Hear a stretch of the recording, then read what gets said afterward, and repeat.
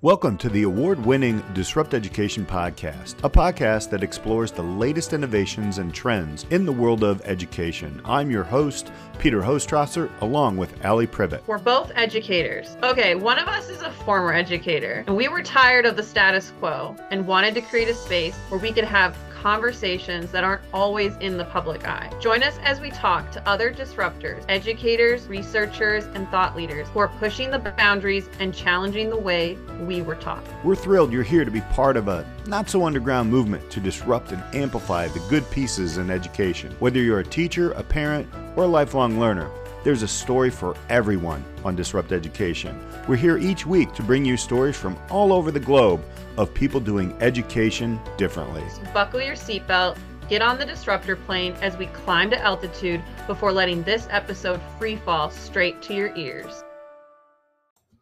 Hey, it's Peter Hostrasser here, and hey, I want to tell you something about how I am actually disrupting education. Yeah, I'm moving forward with portfolios on spikeview.com. If you head over to spikeview.com, basically what we're teaching our students to do is actually to create a skills-based portfolio around their interests, their passions, and what they're good at. It's called the strength-based approach.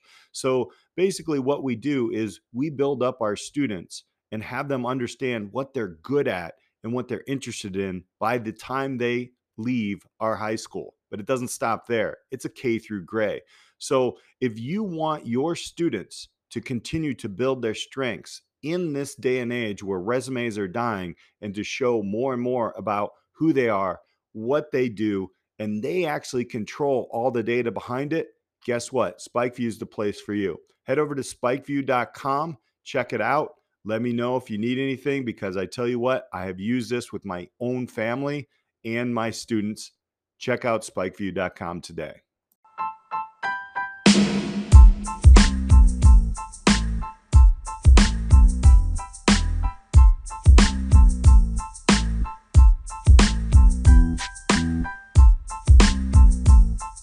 Welcome back, everybody, to the Disrupt Education podcast. Allie Privet is here with me, Peter Hostrasser. Thank you guys for joining us. Mindfulness. Let's get mindful, kind of a recap. Got some good ideas from our previous podcast, but where do you want to start on it, Allie? I think, we were just like in celebration mode that this topic was being brought to the podcast, and the idea of not just checking the box on social emotional learning and mental health, and really looking at what it means to practice mindfulness and how that can impact learning and the educational system. 100%. I think I mentioned before this podcast, I have a kind of a funny story. It's not really fun. It's kind of sad, actually, but in our day-to-day lives as educators, they're so fast. There's rarely time to sit back and, just take a moment. And that moment can be 5 minutes. It can be 20 minutes, but it's weird. And I'll go down that culture path in a minute with the top down. You should be working the whole time, blah, blah, blah. But one thing that our school it does, and I see the effort behind it, so I don't want to totally like rip it apart. But we do after second period starts, we do it's first period, the Pledge of Allegiance, and then there is take a moment and think about what you're doing today. And then it's literally less than 60 seconds of, all right, well, have a great day, and it's funny that we still do it because we're really not intentional, right? It's just a check the box meditation for 30 seconds. And, the kids don't get, it's not intentional. And I think that's something that Dexter brought to the forefront around being very intentional on this practice and giving the history of meditation and slowing down, which maybe schools used to do back in the one schoolhouse day, but I have never seen it in my 21 years. It's always been go, go, go, shove as much information in this kid's head. Let's see if they can score. Let's get them out after 4 years and let's move on. Let's do it again and again and again. I don't know. What are your thoughts on that? That was just kind of funny. It's like, take a moment, think about what you're doing today. All right, have a good day. I Right. I think I have experienced not that exact same model, but been in spaces where, okay, where are you at today? And it is this very quick 30 seconds to a minute, and then we're moving on to the next thing. And school is very much, and teaching is very much, I think it's almost equivalent at this point to the scroll on social media, the swiping. Yeah. It's like you are there, you're in this moment, and then swipe next. And then, oh, you're here and swipe next. Like it is this barrage of content and uh experiences, and it's a lot. And I don't see space for mindfulness and this practice in a bell type schedule. And one of the one of the biggest reasons why I went to and accepted the position at Bard College to be an instructor is the ability to have what I would call flow states. And it isn't a strict schedule. There aren't bells in college, period. But when we're doing an activity, there are suggested times and suggested practices, but it always says give space for how long, your students need to spend on this. And I remember doing some writing activities where in my mind, I had set aside 5 minutes for the students to kind of write and reflect. And, just for a general guide of time, because I've lived in a time-based world for so long in the secondary setting. But what I often found is that with students having a free time to write and reflect, often took 10, 15, 20 minutes uninterrupted, and they would just write and write and write, and like what they wrote and what they were doing during that time, it seemed like endless. And I never told the students because I wanted this sense of timelessness of how long they were going to have to write, because the few times that I did put a time on it, I could feel the angst, I could feel the rush, and their work Hmm. wasn't as good. And so the school model that you and I know very well, it's going to be difficult to fully embrace these practices in the current system. And I know we've talked about like I don't want to like discourage and start this conversation. Oh, well, you can't do it because you're in this time Right. box. But it is a big issue, right? Like in terms of being able to actually practice this and have time for it within the current system that is so time focused. There isn't this sense of timelessness in school. It is very much marching orders, left, right, left, right, right, left, right, left, scroll experience. And it has been something that has, in my own practice, has made me reflect that that's not the way I want it. That's not the way I want to teach. I'm sure lots of teachers, they maybe fight against it in their own like many Hmm. ways, but it's certainly something that there's a lot of room for growth in the current traditional system. One of the things that I'm taking away from this is I was thinking about my internship class that I had last year. I'm going to do it again this year. Um, where, I mean, again, this is a class where I'm maxed out at 15 kids. So it's smaller. Number one, I think that's one thing in order to maintain the organized chaos that we do in classrooms. If we're going to do this properly, smaller class sizes, not because I'm lazy or anything like that, because I can connect better in the time that I'm given with a smaller class size. Um, and it's just been proven in my own experiences, data or not, we're in data. But one of the things that we did last year is we just took the kids and I was like, yo, let's just take a walk through the halls. Yeah, we're in the box, but And you can do that when you had like 6 or 7 kids there, right? 30, 40, you're starting to herd cats, but like, and they loved it. They were like, I love it, man. We're just, walking through the halls. You just randomly do things, or we would go outside when the weather permitted, etc. And I think, building those things into a classroom, I think as an educator, you really have to start to think, okay, like you said, how can we build something outside the box in the box?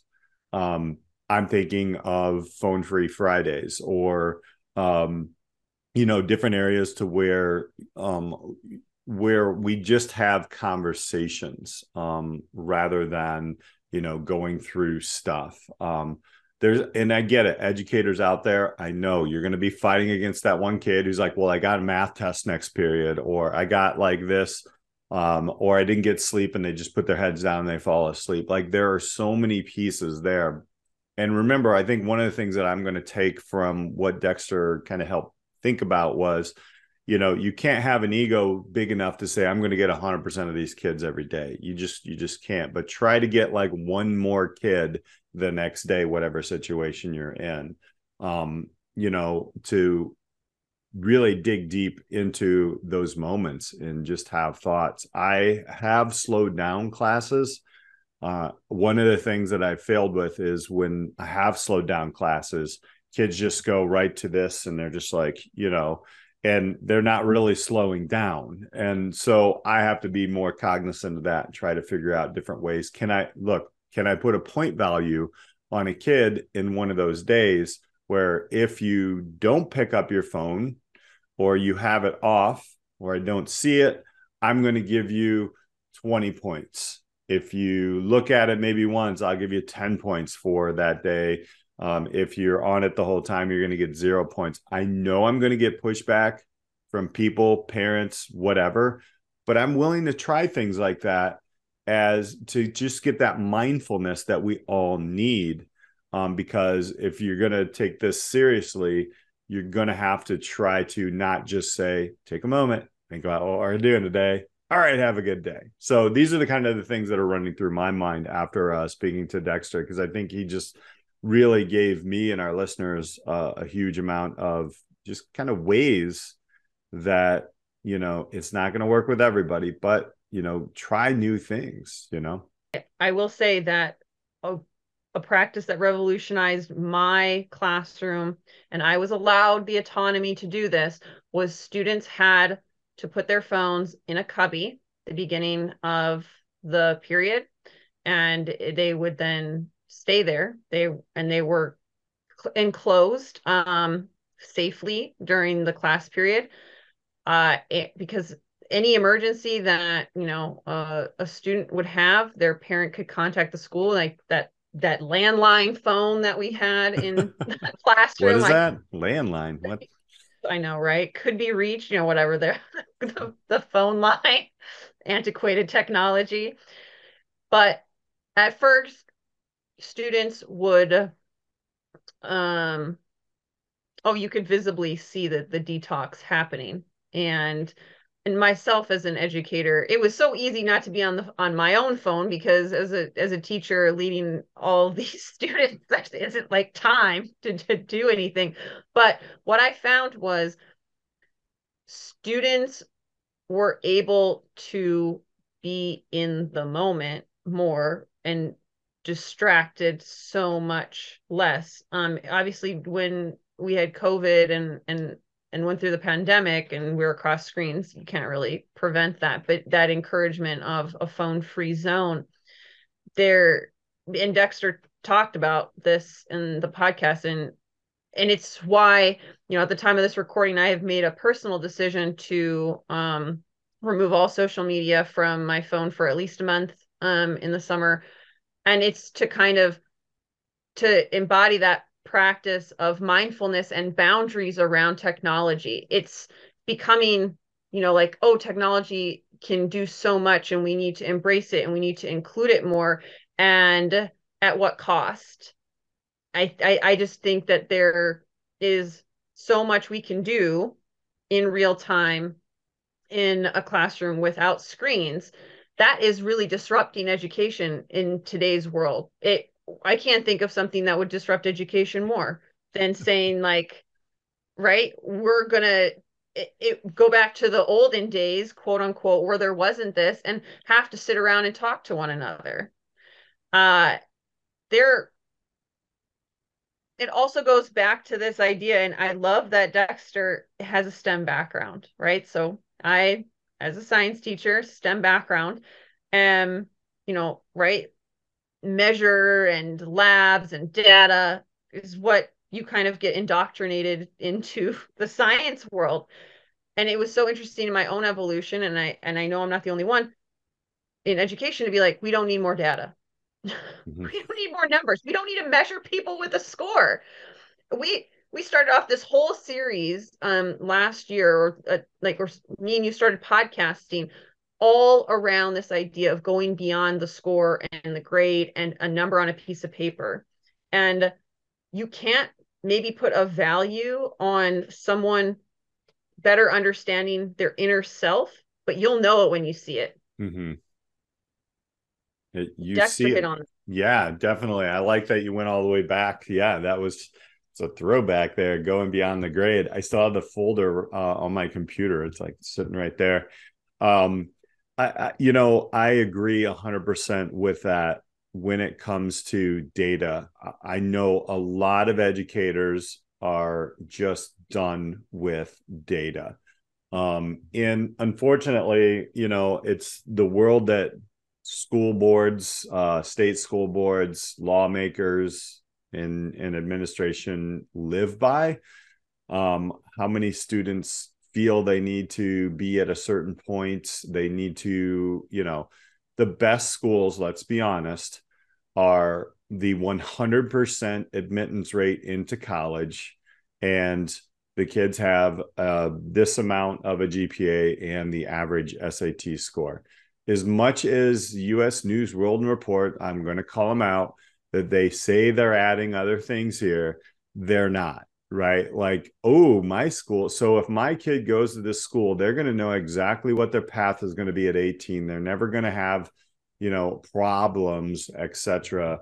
But when you dig deeper into that, I think that is where you're talking about. You will reveal who has a very good foundation with themselves and who doesn't. And as we were talking through that conversation, I was thinking about the 20 to 30 maybe percent that school really does work really well for.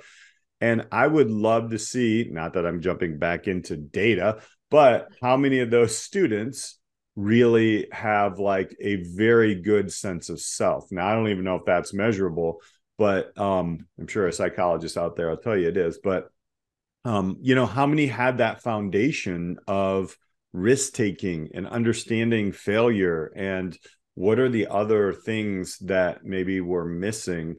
Because I feel like sometimes we're building curriculum on quicksand. We have all these things that we want our students to know, but we don't really understand the basis of who they are. But we're just still going to continue to bring in construction materials and continue to try to build on that student. Yet it's just going to sink into nothing because there's too many different factors that are coming into play. And I think what Dexter brought forward in the conversation was the fact that if a young person or anybody in that matter will check their ego, understand where their ego line is drawn, understand that slowing down and becoming connected with people is one of the most important things everybody needs before they get a load of curriculum. I think you're going to see success. I don't know. That was a big takeaway of mine as well. A huge takeaway because schools like to pretend with data that they're perfect Mm-hmm. or perfect for, right now. And I'm not sitting here saying like, oh yeah, that's the tagline of schools, but it's it's a current that is there because, they're not changing, Mm-hmm. right? The this is how we've done it, or we're making this change because of the data and not because of relationships, or really kind of thinking outside of, is what we're doing best for young people? Because if it was, then I don't think school would look the way that it does right now. And what money talks, we've said that before, and funders typically want data. There aren't people just writing checks to be like, for as far as I know, take my kid into the wilderness and have them meditate and like really figure out who they are, and what they kind of envision for a future, and not 7 periods of math, science, history, English, band, you know, gym, health, like all of these other things, which are foundations for something. But it's so much and it's so fast. Mhm. There, this practice of silence and mindfulness. I grew up, going to school in the 90s, early 2000s, and I wouldn't say that school felt like rapid. Um, it felt, movable. It was busy, because you had school and then you had sports or activities. But I remember having to say no to things, and that getting pushback Mhm. to to say no to like taking all 7 classes my senior year. I wanted to reduce the number. I wanted to take 6 and early release. And there was no reason other than I didn't want to take another class. I had met the graduation requirements. I didn't need to fill my box, but the expectation was there that I did as much as I could, took as many classes as I could. When you kind of buck against the system, right?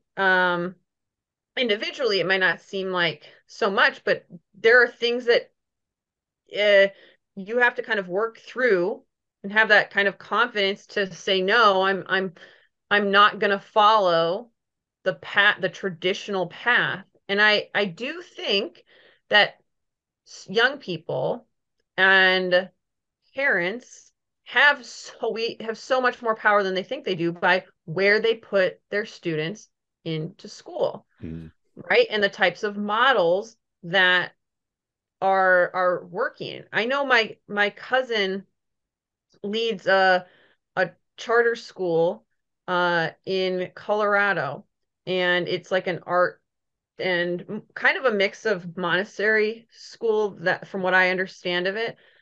And I mean that they have a wait list, a demand. They do a Mhm. very non-traditional um, school model. Well, it there's obviously a demand for that because they have a long wait list for it. So there are opportunities to build, a mindfulness school, or a school that like does kind of buck the traditional system.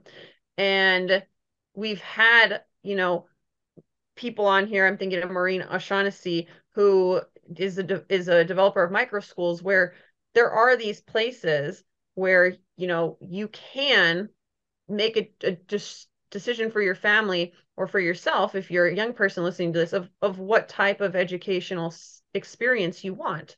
And I know that that is a privileged statement to make because not everybody has those same opportunities. But the more this type of model is even known or talked about, the more opportunities we can create for people who may not even have heard of anything other than like, oh, we just go to the school down the street because that's my only option. Right, right. And for those who can't make those choices, maybe the socioeconomics or what other circumstances, this is where I love to play, honestly. In a system, and yes, I'm in a public system. Do I agree with it? No, but I think that whole podcast gave me a chance to really kind of understand okay, so how can I mess it up in my own classroom, right? Because let's be honest, right? If you're an educator in the public system, um, you can produce what you need to produce. Like I have faith in a lot of educators that they can do that, right? Within a semester or a year or whatever they need to do. But I'm going to encourage a lot of people in the system to not only check out the people we've had here on the past, like Maureen, like you said, does some amazing things. Maybe even connect with people like your cousin, but bring those little pieces into the classroom and just mess around with it, right? That's what has kept me into this system for so long, just playing. Because I think when I was abiding by the rules constantly, and not seeing results, I took it as it's my fault, right? And then, I mean, there was a while where you fight with your own ego and such. And I think this is a path that a lot of teachers go through, even young teachers. And we didn't go down the rabbit hole of millennial and Gen Z educators, but I see more and more of them in new teacher meetings because I have to go to new teacher meetings, which is kind of funny, but it's kind of, I'll try to take the high road. There's an opportunity there to see like younger folks coming through and what are they seeing, and they're just like they're doing the same thing that I did, right? Except they're taking it harder because times have changed, where you have a lot more distractions in front of you, and they take it upon themselves, and then they try to come up with these different ways to make the system change, which was a mistake that I made. I tried to change the whole thing and like, let's go right now. But then when I realized I can control what I can control and let go of everything else in that classroom period, that's where it got fun, Allie. And there, yes, there are days where I come home and I'm just spent, and I've had 4 or 5 students that I just was banging my head against the wall trying to motivate and those things. However, I will know by the end of my whole tenure that I will not be that educator that said, man, I wish I tried, right? And I'm going to encourage everybody, if you're going to disrupt education, right? Whether you're a parent sending your kid to a different place, or whether you're an educator or even an administrator, look at all the board notes. And you just brought this up before, where you look at board notes and there's almost a toxic positivity in all of those. There's hardly anything that has, oh, well, we had this big challenge here and it just didn't work out. If you all can just send me those board notes with that kind of stuff in it, I would love to read it, because it just doesn't.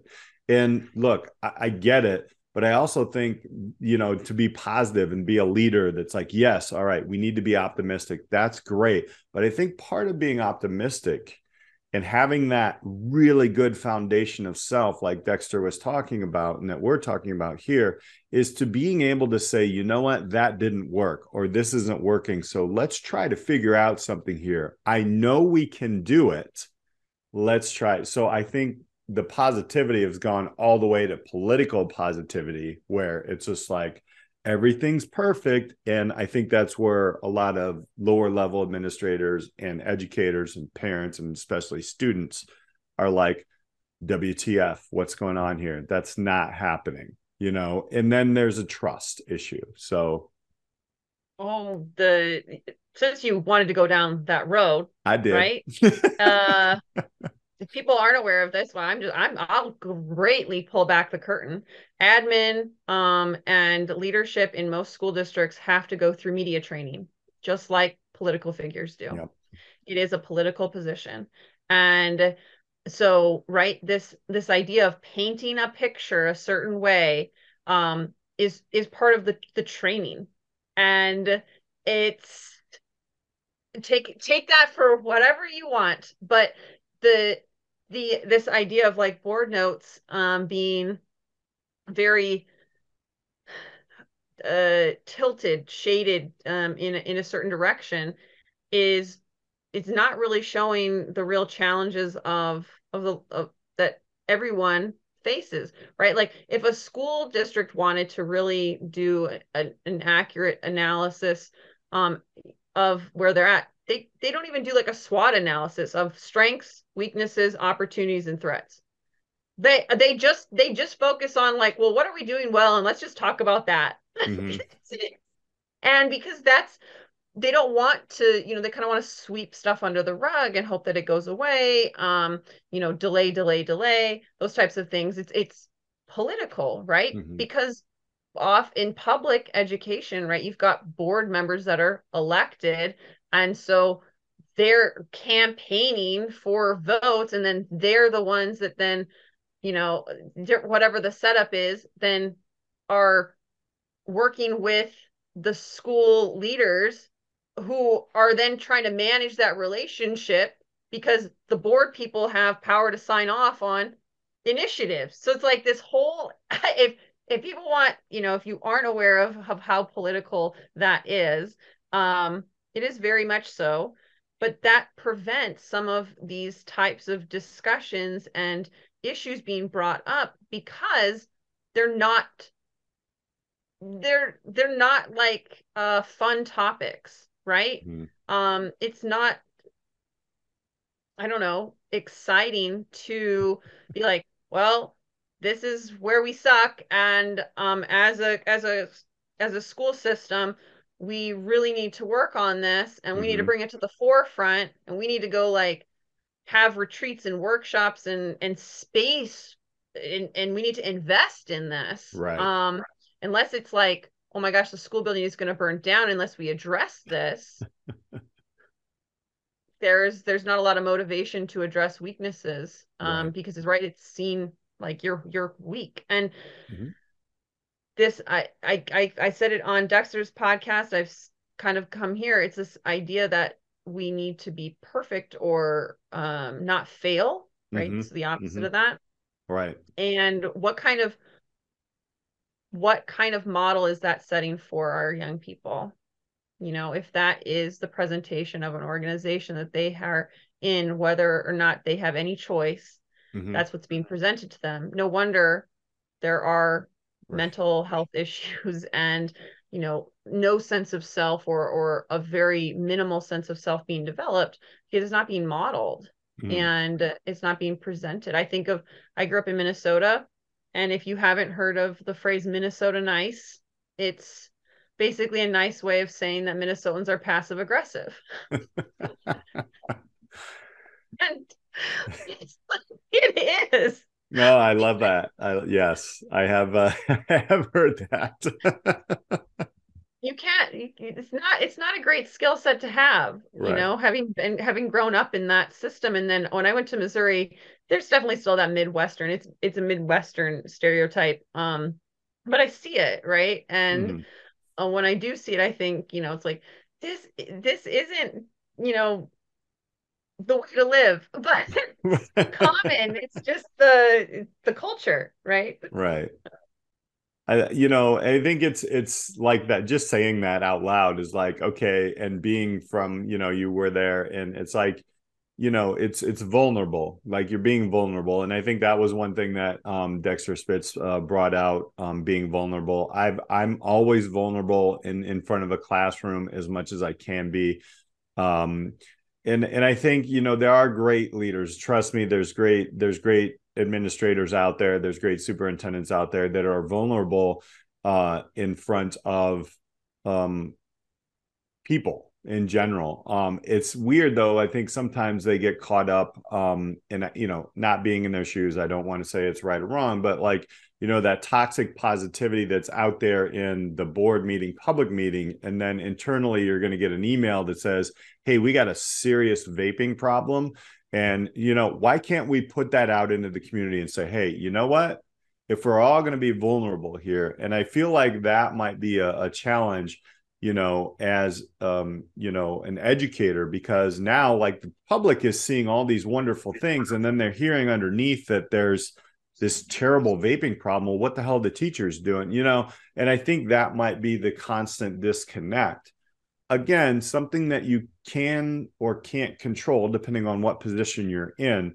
For an educator like me, what I had to do, and I think that's gonna continue to make me, happy, and somebody who's helping others and maintaining my why in education, is I can't control all of that.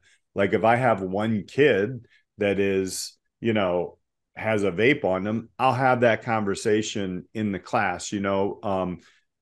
There's administrative stuff that they have to put up with and everything like that. But I do agree, going into the vulnerability, especially in a classroom, right? Like, I've done it before, even in entrepreneurship classes. Like, look, man, if you guys come up with a solution to help young people stop vaping in the bathrooms of school, you'll be a multimillionaire today, because it's not just our school, it's across the United States, maybe in the world. I don't know what's going on outside of this, but it is now another thing.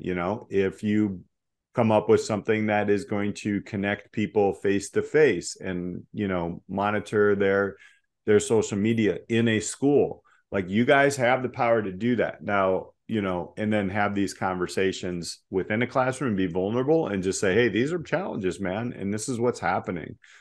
Because I think if we ignore it, the kids are like, well, they don't care, and of course you're in that situation when you're young. So there's a lot of little small things that we can do, no matter what position that we're in, to just be real with them and be okay with, what, everything isn't positive, but that's okay, because that's life, right? Like, I'm, at the time, over the summertime, right, there's things I can't control. I'm sitting in Chicago. There's smoke rolling in from Canada, right? And it was bad a few days. And it's like, okay, so what can we control? Right? Like, I can't control. I can sit here and complain about that all day long and try to sue Canada. I'm sure there's a lawyer out there that'll try to do that. But, like, or I can, take a look at, hey, maybe I can learn a little bit about fires. This is interesting. Guess what? I learned, and I knew I learned this back in the day, but I was teaching my own kids, this is what the meteorology looks like when a low is sitting over Detroit and it's spinning, and that's the power of the jet stream. It sucks. I hope we fix it, but there's learning that can happen in there. That was a weird story to tell about that, but I don't know. I just felt like telling the smoky Canadian story right now. You know, but it's looking for the opportunity in rather than focusing on just bashing it. And I do Right. really appreciate that perspective that you clearly bring to the learning environment in your classroom. And I would say, right, like in my own teaching career, something I struggled with the entire time teaching a less subjective subject as chemistry and physics Mm-hmm. that's math based, and right, there's quote unquote a right answer, is being quote unquote vulnerable with uh my students. There didn't always seem to be space within the system that I taught in. I got better at it over time, but it was taking time away from the system in order to kind of recalibrate my own sense of self. Mm-hmm. And, you know, I think there are opportunities to do that. Not everyone needs to, like, leave the system or pause from the system in order to do that.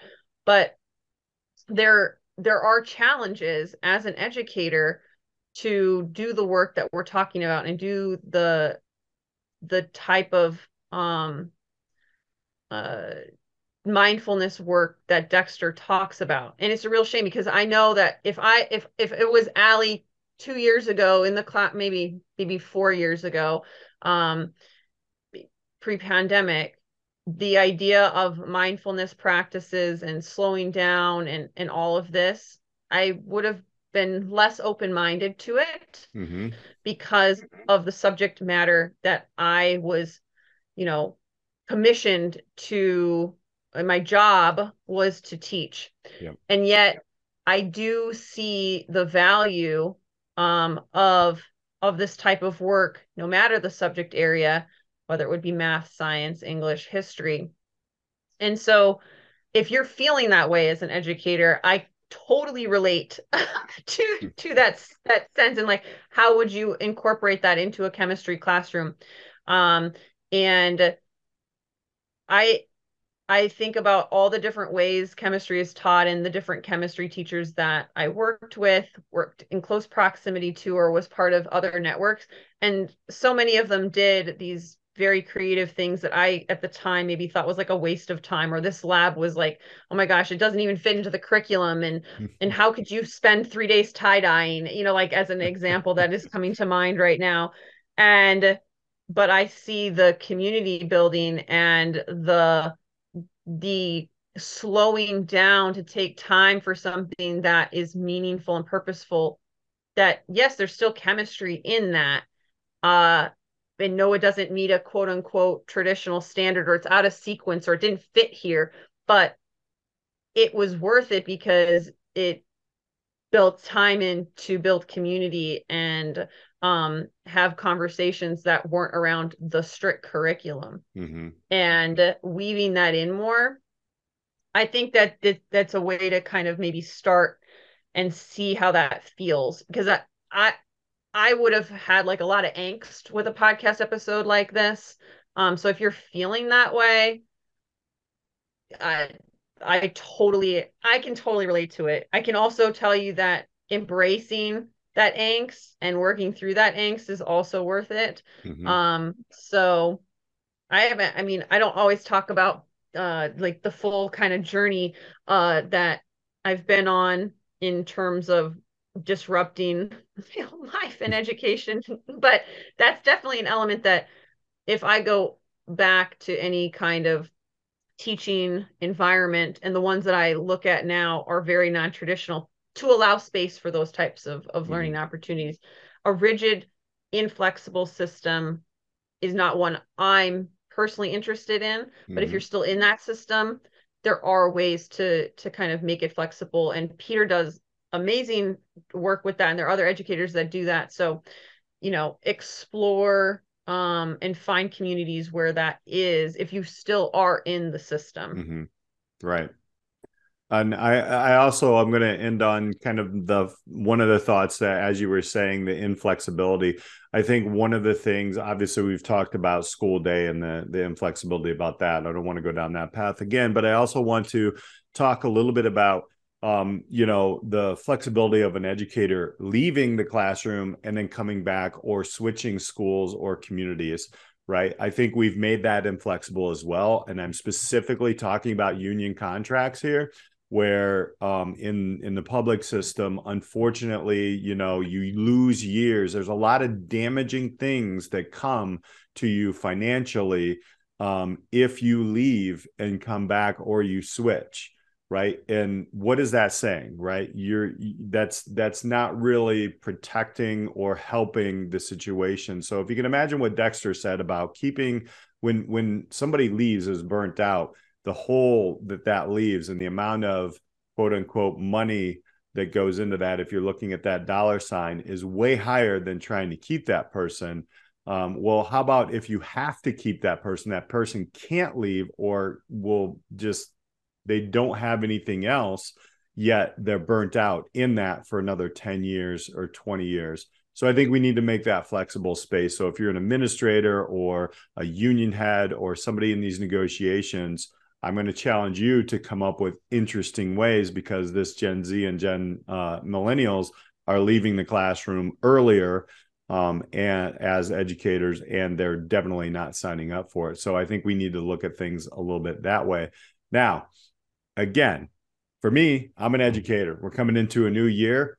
I'm going at it with optimism. I know there's going to be huge things that suck this year, but also I'm going to look at this as my playground. And I hope everybody else out there does that as well. But again, if you need, you want to, even if you're in the class and you feel stuck and you want to work with somebody who's outside the classroom, who has been there and understands that, well, there's Allie right there. So, I mean, there's a lot of different things that we can help as well. So, what are your final thoughts? There's so much, man. This can be a whole series, but we'll probably get back on it.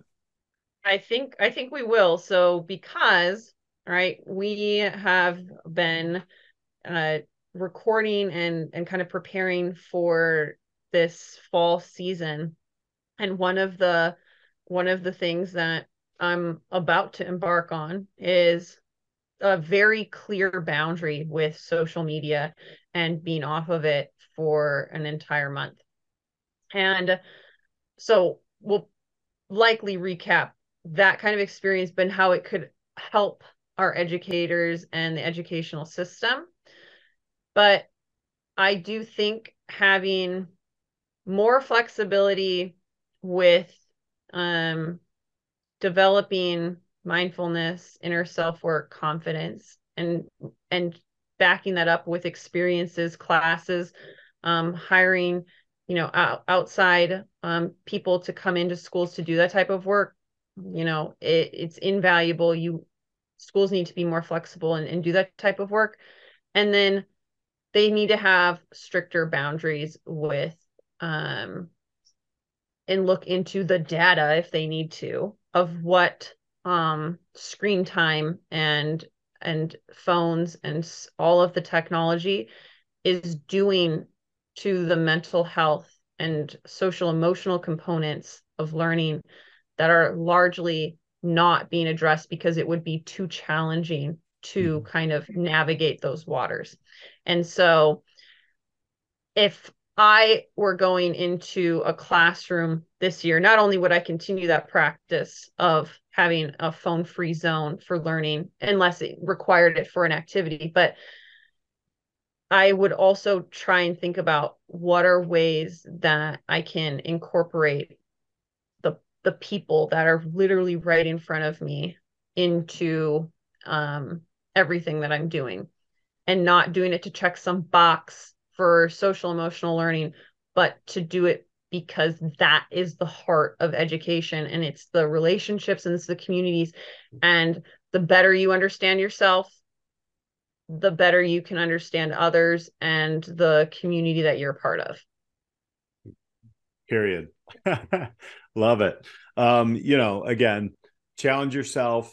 Don't put too much on your weight of, the entire classroom, right? You can't do that 100%. Just be better than you were yesterday.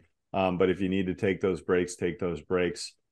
Here's to another school year. We will definitely deconstruct your month off, Allie, of technology or wherever it goes. But it'll be an interesting school year. Appreciate you all for listening. For Ali Privet, I'm Peter Hostrasser. Thanks again for hanging out with us on the Disrupt Education podcast. We'll catch you next time. Thank you so much for joining us on this week's episode of the Disrupt Education podcast. Be sure to like and subscribe so you never miss an episode. Are you ready to disrupt the educational arena you're a part of? For more ways to get involved in the work we do here at Disrupt Education, check us out at disrupteducation.co or find us on LinkedIn at Peter Hostrasser or Ali Privet. Our mission here is to help facilitate and amplify changes in the educational system through local initiatives and help you scale them into community movements. Our building network of disruptors in education are working to move beyond scores and grades as the only measure for student learning. If your school district, college, campus, or organization is looking for facilitators of this work, reach out on our website or social media. And if you have any thoughts or feedback on this week's episode or any episode, we'd love to hear from you. Until next time, keep pushing the boundaries, taking risks, and most importantly, disrupting education.